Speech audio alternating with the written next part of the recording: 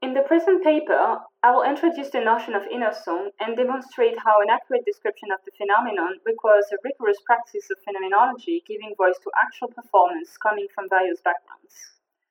If I observe a composer walking at a table, I can see him writing what sings in his head. If I go to one of the Keith Jarrett's concerts, I can hear and see him improvising what he hears in his head. If I watch the video of Glenn Gould rehearsing Bach in his home, I can see how he plays on the piano what he hears from Bach. Playing music does not go without singing in the head, or even singing out loud for those that it helps. If I don't pay attention to the inner song, if I don't listen to it, then I will only perform something mechanically, compose something that will be a patchwork of other tunes, or improvise something repeating other things already existing. The inner song is what gives life to the performance. Moreover, I would say that it is what brings the performance to existence. Singing in the head while playing or rehearsing looks trivial. Any musician, even an amateur, would say that it is the foundation of music. However, I argue that this almost insignificant phenomenon is precisely the heart of music practice, and for the phenomenologist, a door open to various uncovered regions of consciousness. In my research, I call inner song the phenomenon of music imagination corresponding to the action, both trivial and crucial, of singing in the head. I use it in the particular case of music practice and explore it from the point of view of the musician, him or herself. My research is therefore based on the Husserlian framework, but also on my own experience as an amateur musician. I play cello since I am a kid, and I'm currently learning a folk instrument from Greece, and on the experience imparted by more than 50 musicians I have interviewed in the past 10 years. After 10 years researching this topic through a constant dialogue both with phenomenology and music practice, I can now offer a detailed description of the inner song. The expression inner song has two definitions. First, in a generic sense, as the musical object of imagination. Second, in a particular sense, as related to three music practices. A, the inner song of the composer as pure fantasy. B, the inner song of interpretation as image consciousness. And C, the inner song of improvisation as sign consciousness. In these three cases, the inner song is given to consciousness because an imaginative voice voices it in consciousness, thus allowing it to appear against the background of the imaginary as a unified object. The voice provides two things. First, the sensuous content of the inner song, the flesh of the sound, and second, its temporality in the form of a succession, before and an after. I cannot offer a detailed description in this paper, so I will only sketch the various layers constituting the inner song and provide their main characteristics. I will describe first the imaginary as its background, second, the voice that it is principle of individuation, and finally the three forms of the inner song as A, pure fantasy in the case of the inner song of the composer, B, image consciousness in the case of the inner song of the interpreter, and C, sign consciousness in the case of the inner song of the improviser. So first of all, the imaginary. The imaginary field of the musician is made of sound, emotion, colors, images, noises, tunes, etc. It sounds sometimes continuously. Musicians that I met, and also me sometimes, I can say that there's always something singing in my head. As soon as I'm alone, I have some music singing in my head. Well, I describe the imaginary using a Husserlian concept that I found in fantasy image consciousness, essentially. I modify it. For me, the imaginary is a region of consciousness, first founded in the perceptual field, and second, modifying it. The imaginary is founded in the perceptual field in the sense that it is ontologically dependent on it. So in Husserl's Logical Investigation 3, foundation means ontologically dependent. Imagining starts with perceiving. Musicians say that the sound of the street, any melody, anything smelled, touched, or heard participates in the constitution of the world from which the inner song springs. Consequently, the imaginary is made of the same kind of data as the perceptual field. First, sensuous, but also feeling sensations, desires, and volition, all of them coming with a certain excitement. However, when the data of perception are given in the imaginary, they are presented again, but in a different way, modified, accompanied by a different excitement. In his work, Husserl distinguishes the content of perception, called sensations, from the content of imagination, called phantasms. The distinction is not always clear, because it is as problematic to claim that they differ because of their content as to claim that they differ because of their act of apprehension. For me, they differ because of their milieu, the place of their givenness. One is given in the field of perception that has certain characteristics, primarily that it presents the object as existing, whereas the other is given in the field of imagination that has other characteristics, primarily that it represents the object that matter not for their existence, but for their aesthetic impact on consciousness. Once the data of perception are given in the imaginary, they are given in a new horizon of apprehension with a different color, a different meaning, fantasized, deformed, and reformed. If I hear a certain chord in perception, for example, it can be given again in imagination, but it would sound different, more joyful, less intense, with a different rhythm, etc. As the imaginary has a temporality, it also modifies the data along with their temporalities. Indeed, I understand the temporality of the imaginary not as a constitutive temporality, but as a constituting temporality. This means that, first, it finds its temporal ground in the primary impression, and second, it is itself characterized by a suspended temporality that is like a quasi-present, always at hand. And third, it modifies or constitutes the temporality of the data that it represents. The constitution of new objects made of the hylatic data of the imaginary and characterized by their own temporality happened thanks to a voice. Indeed, the inner song manifests itself against its background because of an imaginary voice that voices it. As musicians say, it sings in me. This voice, and this is way more obvious in the case of singing, for example. This voice starts in a primary impression in the living body. It is then the principle of individuation of delimitation that allows the inner song to be manifested against the floating creative abundance of the imaginary. Without this voice, no particular object would be singled out of the multiplicity. We would only have a chaos in some way. I explained earlier how the imaginary is founded in the perceptual field. Similarly, the imaginative voice, as a voice springing out of the imaginary, is also founded in the perceptual voice. Thus, in order to understand it, I must explain the constitution of the perceived voice. I describe it as constituted through the synthesis of two different voices, and I elaborated this concept using Derrida, speech and phenomenon, and also Husserl. First is the voice apprehended as Körper, and second, the voice apprehended as Leib. In the first case, the voice is given through the perception of the ear.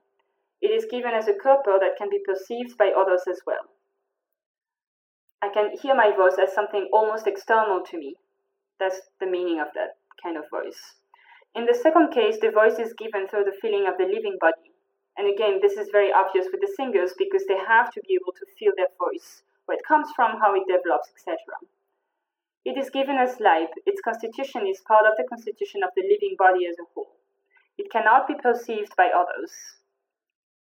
In this latter case, the voice is constituted through the vibration of the body feeling itself, touching itself. In other words, I argue that it is constituted in tactility, therefore localized in the living body, and consequently providing a primary impression. This is important for the notion of temporality then. That Husserl relates to the notion of living body. The perceived voice is constituted as a unified object through a synthesis uniting the two different modes of givenness as Körper and Leib. There is therefore a co-constitution. Here I argue that the voice as Leib takes precedence over the voice as Körper. Indeed, it can be given alone, whereas the voice apprehended as Körper is always also apprehended as Leib. The imaginative voice is founded on the voice, in this voice, in the sense that it is ontologically dependent on it. So the notion of foundation has the same meaning as it has with the imaginary field founded in perception. As such, it provides First, the flesh of the sound of the inner song made of the hile, and second, the first layer of the temporality of the inner song, which is a temporal succession unfolded through vocalization. As I vocalize something, I unfold it in temporality, there's a before and an after. The voice is the first layer of the constitution of the object. I argue that it is constituted through passive synthesis. It is an essential feature of the inner song, whatever form of consciousness it takes then. In other words, the inner song always has a primary layer constituted passively in the same way, and then it is possible to differentiate three forms of the inner song as pure phonecy for the inner song of the composer, image consciousness for the inner song of the interpreter, and sign consciousness for the inner song of the improviser. These three forms being distinct because they are constituted by three different kinds of acts, three different kinds of active synthesis. As opposed to Husserl, who uses the constitution of the Einbildung as a model to understand imagination, I use the inner song as pure phonecy as the model of my description. Indeed, I argue that whatever form it has, the inner song is always first and foremost constituted in imagination, sometimes freely, sometimes guided by an image or a sign. Indeed, even when there is a perception of a score, the score is only prescribing how to imagine. It does not depict it as it is the case in photography, for example. Thus, interpreting is not just about playing what is written, it is about imagining it, feeling it, bringing it to life in the imaginary through representation. I work with this notion of prescription with Roman Ingarden. Earlier, I characterized the imaginary as a reproductive field. It indeed produces something new through the reshaping of something already given. In other words, there is a representation because there is a previous presentation. Thus, the inner song as pure phonecy is related to memory. However, it is not a souvenir because rightly it creates something new with the souvenir. Listening to the experience of composers had allowed me to identify four elements. First, the idea, which is the first level of non-intentional passive synthesis from the matter itself. So I get something, it's almost that I'm passively receiving an idea, it comes to me. Second, the development of the idea, which is a progressive sketching of the object through successive modification. So it's the work of the composer who is trying to grasp the inner song, modify it, writes it, etc. Third, the interpretation of the inner song, which is a reflexive process to apprehend the object that goes also with the development of the object. It allows the composer to hear the inner song and decide what they want, and here the notion of decision is very important because we choose what we want to write and what we don't want to write. And fourth, the end of the modification, a full stop, which is a conscious decision to close a series of modifications. At some point, I'm done, I give my composition back to the publisher, for example, and that's the end. I argue that the first element is given through a spontaneous association of sounds in passive synthesis. In this sense, it is received by the musician. Then in composition, the development of the idea is free in the sense that it is not guided by your perception, but it implies certain rules. There are possibilities or impossibilities in composition, so especially in classical music composition, there are some things that the composer can do because it's supposed to sound good and some others that it cannot be done, as well as boundaries. The time to actually write a piece, for example, for which instrument it's supposed to be directed, etc. The whole process ends when the object is considered fully constituted. However, I would say that further modifications are always possible de jure, even if they are not made de facto. The constitution of the inner song of the interpreter presents a very different intentional act. I characterize it as an image consciousness because there's a relationship of likeness between the represented object of the score and the noema, which is the inner song. Indeed, through an appropriate reading of the score, the musician tries to get what the score really signifies. It is not necessarily what the composer has in mind. It is also not reproducing exactly what the score means.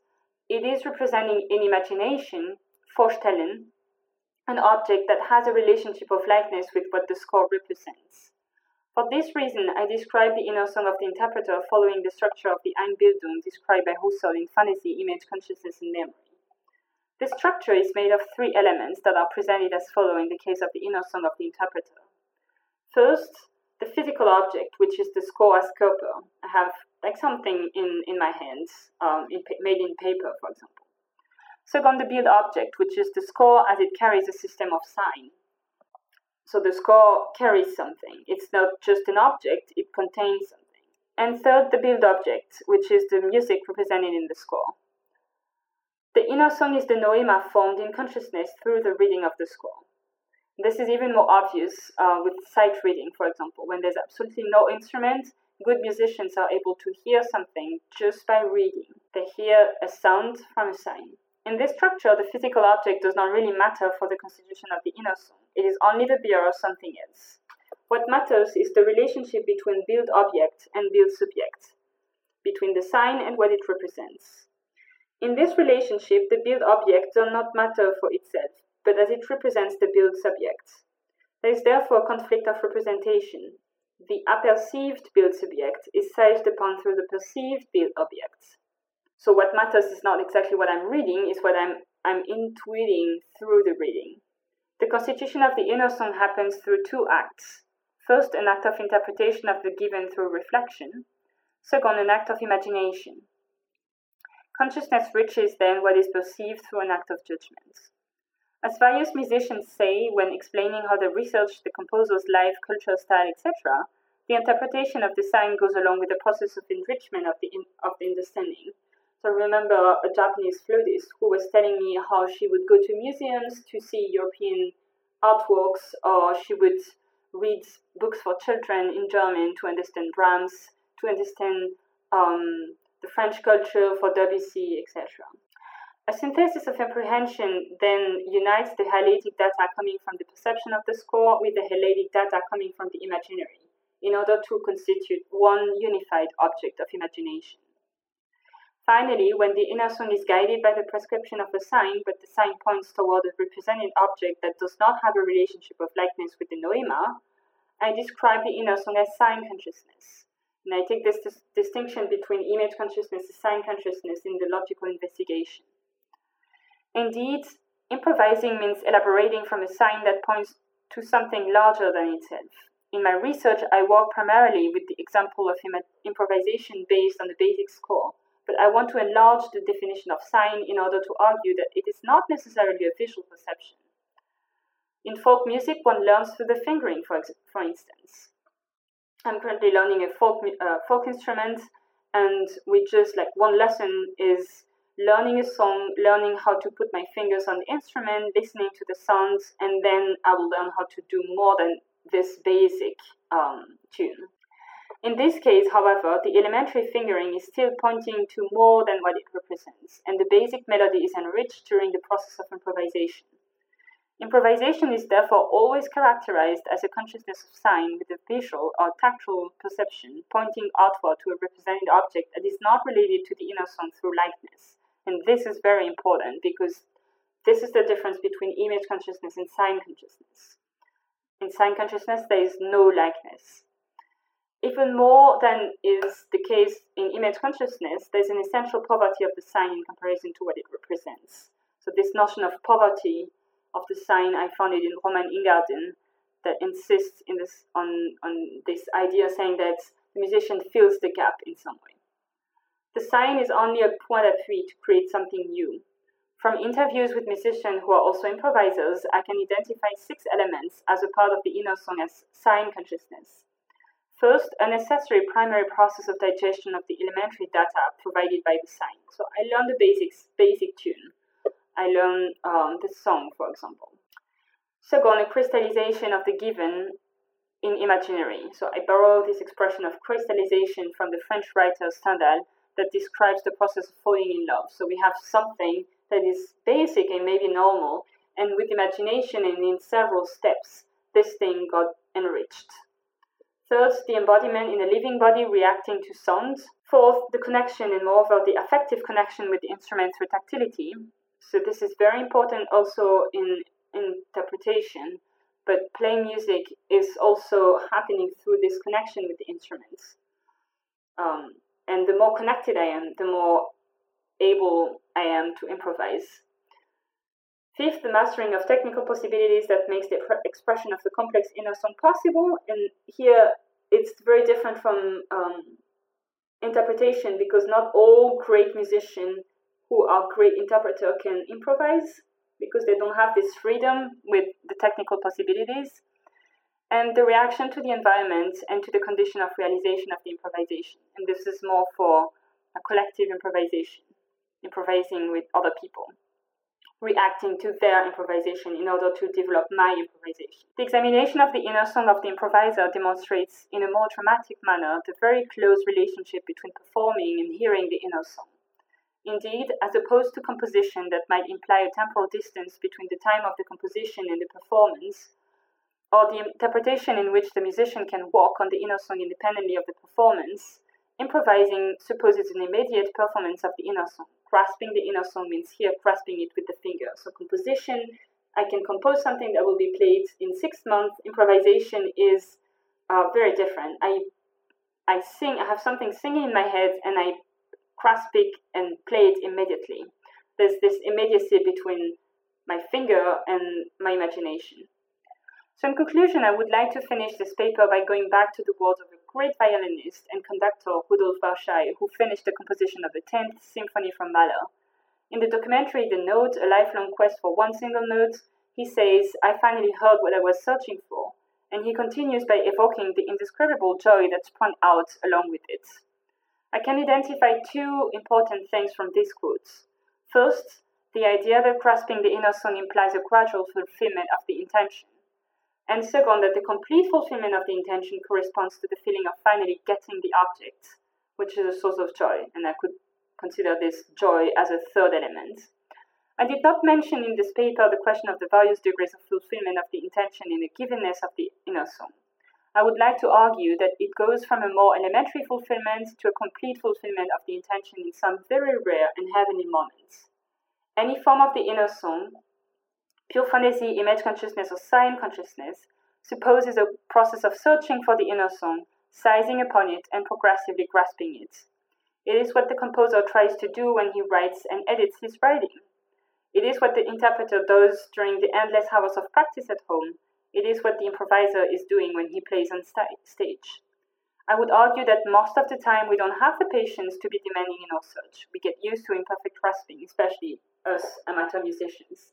However, the more I try to get into the life of greatest musician of all time through reading, documentaries, or even personal encounters, the more I think that this search for perfection, to finally hear what we are searching for, is the mark of the greatest. And so many musicians can testify and say that this or that conductor, for example, Celibidache or Furtwängler, were extremely demanding with the musicians because they wanted to get exactly what they were hearing. And that's also what it's the same for all musicians, singer, violinists. They are demanding because they want to play exactly what they hear. They want to perform the inner song. The joy of finding it and having reached this peak might not happen so often, but I think that it is an unforgettable reward when it happens. I thank you for your attention.